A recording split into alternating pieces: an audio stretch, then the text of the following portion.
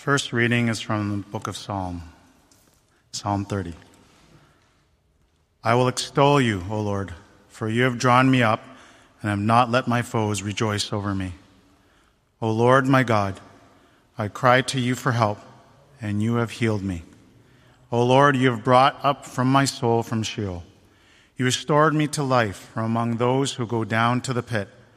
Sing praises to the Lord, O you his saints, and give thanks to his holy name. For his anger is but for a moment, and his favor is for a lifetime. Weeping may tarry for the night, but joy comes with the morning. As for me, I said in my prosperity, I shall never be moved. By your favor, O Lord, you made my mountains stand strong. You hid your face. I was dismayed. To you, O Lord, I cry, and to the Lord I plead for mercy. What profit is there in my death if I go down to the pit? Will the dust praise you? Will it tell of your faithfulness? Hear, O Lord, and be merciful to me. O Lord, be my helper. You have turned from me my mourning into dancing. You have loosed my sackcloth and clothed me with gladness, that my glory may sing your praise and not be silent. O Lord, my God, I will give thanks to you forever. The second reading is taken from John chapter 16. Jesus said, "A little while, and you will see me no longer. And again a little while, and you will see me." So some of his disciples said to one another, "What is this that he says to us? A little while, and you will not see me, and again a little while, and you will see me, and because I am going to the Father." So they were saying, "What does he mean by a little while? We do not know what he is talking about." Jesus knew that they wanted to ask him, so he said to them, "Is this what you are asking yourselves? What I meant by saying, 'A little while, and you will not see me,' and again a little while, and you will see me? Truly, truly, I say to you, you will weep and lament, but the world will rejoice. You will be sorrowful, but your sorrow will be turned to joy. When a woman is giving birth, she has sorrow because her hour has come. But when she has delivered the baby, she no longer remembers the anguish for joy that a human being has been born into the world. So also you have sorrow now, but I will see you again, and your hearts will rejoice, and no one will take your joy from you. In that day you will ask nothing of me. Truly, truly, I say to you, whatever you ask of the Father in my name, he will give it to you. Until now you have asked nothing in my name. Ask, and you will receive, that your joy may be full."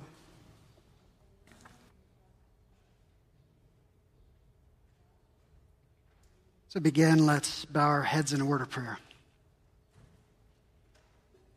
Heavenly Father, I would ask that by your Spirit I would be faithful to your word, that your people would be edified, and your Son, Jesus, glorified. For we ask this in his name. Amen. These past weeks, we've been exploring John chapters 14 through 16. These are Jesus' last words to his disciples, his commissioning them to live into the call of discipleship, what it means to follow him. And he began by pointing them to the end goal. He said, "I'm going ahead to prepare a place for you. In my Father's house are many rooms." And he's not pointing here, as we've been saying, to the end goal of a heavenly future, some spiritual ethereal existence, but rather he's using ancient Jewish wedding imagery to point to a future marriage, the marriage of heaven and earth, where God's will is done on earth as in heaven, where our world would be shot through with the beauty, grace, love, and justice of the living God. Now, in light of this glorious future, Jesus invites his disciples, both them and us, to live in anticipation of that future in everything that we do and say and pray. But the disciples, they've been full of questions. How will we do this without you? Without you showing the way, without you revealing the Father, without you manifesting your power? He says, my going away doesn't mean less of me. It means more of me, more of my presence, more of my power, more of my light and love in you and through you. For if I go away, I'll send the Spirit, the Comforter, the Advocate, who will inhabit, enable, empower you. Now, our text today, which I'll invite you either to turn in your Bibles or your bulletin or the Pew Bibles, is from John chapter 16, beginning at verse 16. As Jesus here continues to speak of the person and work of the Holy Spirit with a particular focus on joy. A joy that comes about by the Spirit's work, a joy that is indestructible, that nothing and no one can take away, a joy that animates our living in anticipation of this glorious future in all we do and say and pray. Now, the pursuit of joy is at the heart of who we are as human beings, right? I mean, it was the French philosopher and mathematician Blaise Pascal who said this: all of us seek joy without exception. Whatever different means we employ, we all tend to this end. The will never takes the least step but to joy. It is the motive of every single action of every one of us. And we know this by experience, right? This pursuit of joy shapes how we spend our time, our money, our energy. It shapes who we get into relationship with, who we end relationship with. It shapes what we do for work, what we do for pleasure. It shapes our parenting. I don't care what my kids do as long as they're happy. But we recognize in this pursuit of joy that it's fleeting, right? It so easily slips through our fingers. Why? Because so often our joy is wrapped up in circumstance. Our happiness is related to happening. When things are as we would want them to be, well, there's joy. When things are not as we would want them to be, there's sorrow. Incidentally, this pandemic has further exposed this fleeting nature to joy, as lockdowns and restrictions have taken or diminished our sources of joy. Perhaps your joy has been wrapped up in looking a certain way. With gyms and personal services unable to be had, you don't look a certain way, or don't think you do, and your joy is diminished. Perhaps your joy is wrapped up in the freedom to get out and travel and experience new things, but flights are grounded and borders closed and lockdowns have kept us home, and our joy is diminished. Perhaps our joy is wrapped up in being around others, but events have been canceled, restaurants are closed, and virtual connection is just not the same, and our joy is diminished. But why is it diminished? Because we've located our joy in things that change, and any location of joy in things that change, that joy will come to an end. Has the pandemic diminished your joy? I suspect for the vast majority of us, it's been a yes. But this can be a gift if what we would be but receive it as such. For the diminishment of joy exposes where we've located our joy, exposes its fleeting nature, and awakens within us a yearning for a joy that is indestructible, a joy that no one and nothing can take away. And this is the kind of joy that Jesus promises. He says, you will rejoice, and no one will take your joy from you. It can't be diminished. This is a joy like none other, a joy that every other joy is but a shadow and a pointer. Now, the key to this entire teaching of Jesus is found in his illustration in verse 21. If we understand the illustration, we understand the nature of his teaching, the nature of this joy, its source, and how to lay a hold of it and grow in it. The illustration is from verse 21. When a woman is giving birth, she has sorrow because her hour has come.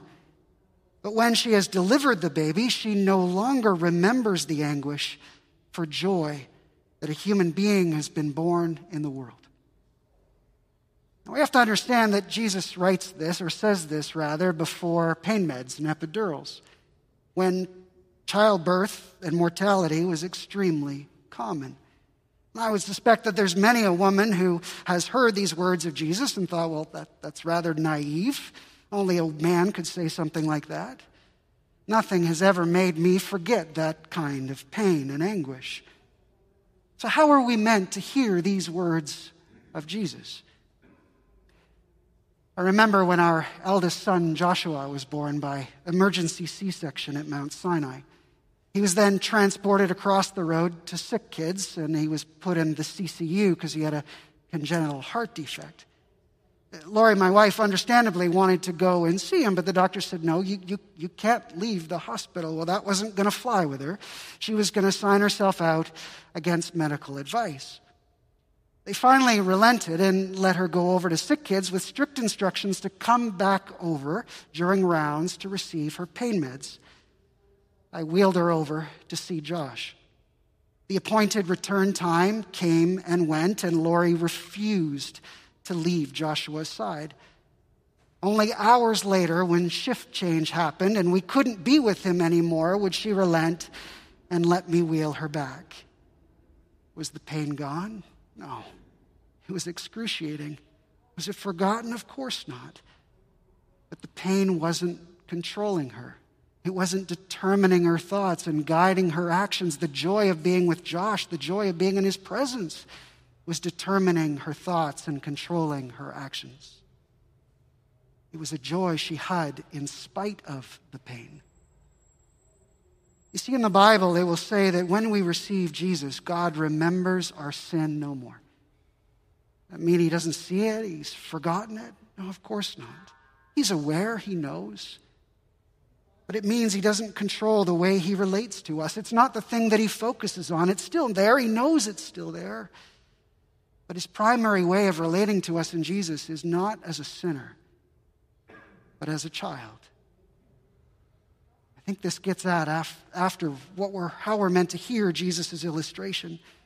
The woman who goes through labor hasn't forgotten the pain and anguish, but it's not controlling her thoughts, determining her actions.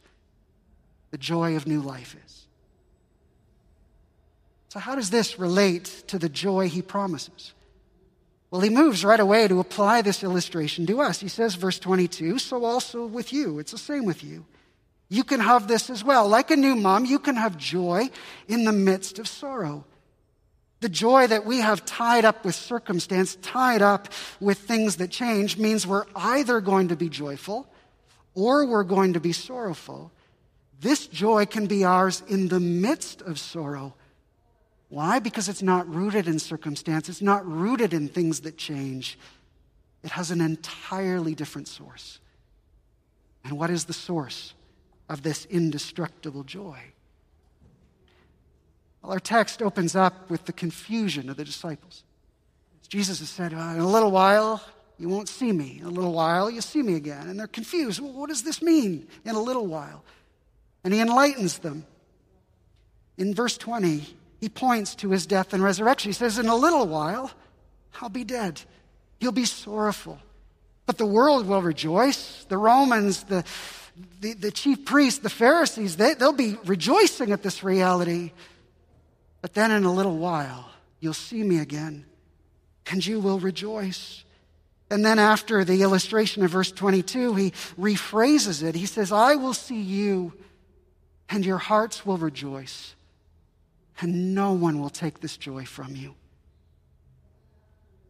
It would seem that from the wording of the text and its flow, that Jesus invites us to see this illustration of the woman in labor as a picture of what he's doing for us on the cross. And it's confirmed by Jesus' use of the word hour, when her hour has come. That's not normally a way that we speak of a woman in labor. Her hour has come. But in John, that word hour is a key word pregnant with meaning. It's the way that Jesus will refer to his death. My hour is approaching. What's he saying? He's saying on the cross, I labored for you. I was in agony for you. As I looked forward to the joy of new birth, the joy of you coming to new life in me, the joy of you being adopted as a child of my heavenly Father, the joy of a new humanity, the joy of an entirely new creation. As Hebrews 12 puts it, for the joy that was set before him, Jesus endured the cross. That means that you and I, the new creation, was the joy that was set before Jesus that led him to endure the cross. So how might we lay a hold of this joy, grow in this joy? Well, again, his illustration guides us. The pain for the woman in labor is still there. The memory of it's still a reality. But her focus is not on the pain, not on the anguish, but on the joy of new life. Jesus is inviting us to lay a hold of this joy, to grow in it by focusing on the implications of the resurrection. For the resurrection is the glorious assurance of our salvation. Our sins have been forgiven. Death will not have the last word. There's a new beginning of a new humanity, the beginning of a new creation, the coming consummation of the marriage of heaven and earth. And as we've been saying in this series, the work of the Holy Spirit in our lives is to lead us to behold Jesus, to allow his work to be glorified in our lives, to have it be the most weighty, significant, important reality in our life. J.C. Ryle was a past Anglican bishop of Liverpool and speaks of this assurance of our salvation being the foundation of our joy. He says this: assurance goes far to set a child of God free from a painful kind of bondage. It ministers mightily to their comfort. It enables them to feel that the great business of life is settled, the great debt is paid, the great disease is healed, the great work a finished work, so that all other business, diseases, debts, and works are by comparison small. In Tim Keller's book, Walking with God Through Pain and Suffering, he speaks of how this joy we can have in the midst of sorrow works. And he likens it to a furnace with a thermostat. And when it gets colder outside, the temperature will kick that furnace in by way of the thermostat. Similarly, sorrow and grief drive us more into God, more into the assurance of our salvation, more into his love, more into a joy. So the joy doesn't come after the sorrow. The sorrow actually drives us into that joy, enhances the joy, such that the joy enables us to actually feel your grief without it sinking you. It'll draw you away from numbing the pain or avoiding the pain, which is usually how we deal with pain. In other words, this joy will lead us on a path to emotional health. Now, whenever I think of this nature of joy, a joy in sorrow, I often think of the life of Horatio Spafford. He was an American lawyer who lost everything in the Chicago fire of 1871. He then had his 3 daughters die drowning as their ship sunk on the way to England. As he was going over to England to bring his wife home, who'd survived this drowning, he penned the words to a hymn, one of my favorite hymns. This is what it says: when peace like a river attendeth my way, when sorrows like sea billows roll, whatever my lot you have taught me to say, it is well with my soul. My sin, oh, the bliss of this glorious thought, my sin not in part but the whole, is nailed to the cross, and I bear it no more. Praise the Lord, oh my soul. How could he possibly, in the midst of the same hymn, the same breath, express the agony of deep sorrow and the joy, the bliss of a glorious thought? He's found a joy that the sorrow presses him into. In his hour of sorrow, he beholds Jesus' hour. He beholds the one who labored for him, beholds the glorious assurance of his salvation. Did it make the sorrow go away? No. But he could now face the grief, the agony, the loss without it pulling him under, without it marring his inner being, hardening him, embittering him. That was wonderful, as this joy is for our own sake. Jesus' teaching on joy here is not just meant for us to feel good in the midst of sorrow, to be drawn into that joy in the midst of sorrow. It is meant to actually bring us to live in step with the new creation in all we do and say and pray. Now, how will such a joy lead us to this way of being in the midst of the world? Well, if Pascal was right, which I believe he is, that all of our actions are motivated by this pursuit of joy, where we locate our joy will lead us to pursue it. And we know this by experience, right? One of the things the pandemic revealed to me more and more about where my source of joy is that it is all about getting out in nature and pursuing some of my outdoor activities. And as the lockdown came into effect this winter, one of the first questions I asked was, does it mean I can still go ice fishing? So I religiously followed the social media ice fishing posts. I was eager to hear what the Ontario Federation of Anglers and Hunters was hearing from the government of Ontario around whether or not people could go ice fishing. We pursue what gives us joy. And so if our joy is located in reveling in the implications of the resurrection, his love, his forgiveness and grace, we will be eager to be drawn into worship, drawn into a deeper relationship with God in Christ. If our joy is located in the new creation, the marriage of heaven and earth, where our world would be shot through with the grace, justice, love, and peace of the living God, we will pursue that joy by in word and deed pointing to God's justice in all we do and say and pray.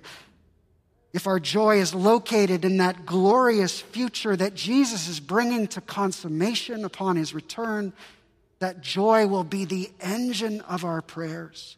As verse 24 says, in that day, in light of the resurrection, you will ask in my name, in line with my character, in line with my work, your kingdom come. Your will be done on earth as in heaven. We're praying, may heaven and earth become one. And so may we together yearn for this joy, receive this joy, rest in this joy, and pursue this joy, that we may live in anticipation of the coming together of heaven and earth in all we do and say and pray. On that note, let us pray. Heavenly Father, many of us will find ourselves in sorrow this day, a sorrow that perhaps is known to us alone. Many of us may be numbing the pain, avoiding the pain instead of facing it. By your Spirit, bring us to see that on the cross you labored for us, you're in agony for us, that you were pulled through that sorrow by the joy that was set before you, the joy of us coming to new life in you. May we come to know the joy of our salvation, the joy of our adoption as children, the joy of new birth, the joy of an entirely new creation, the joy of the future marriage of heaven and earth, the joy we may have in sorrow, a joy that can pull us through, lift us up, and animate us to live in anticipation of that future in all we do and say and pray. For it is to your glory alone that we pray. Amen.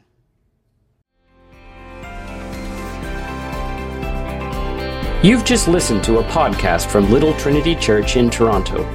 Please check out our website at www.littletrinity.org to find out more about our ministries and services.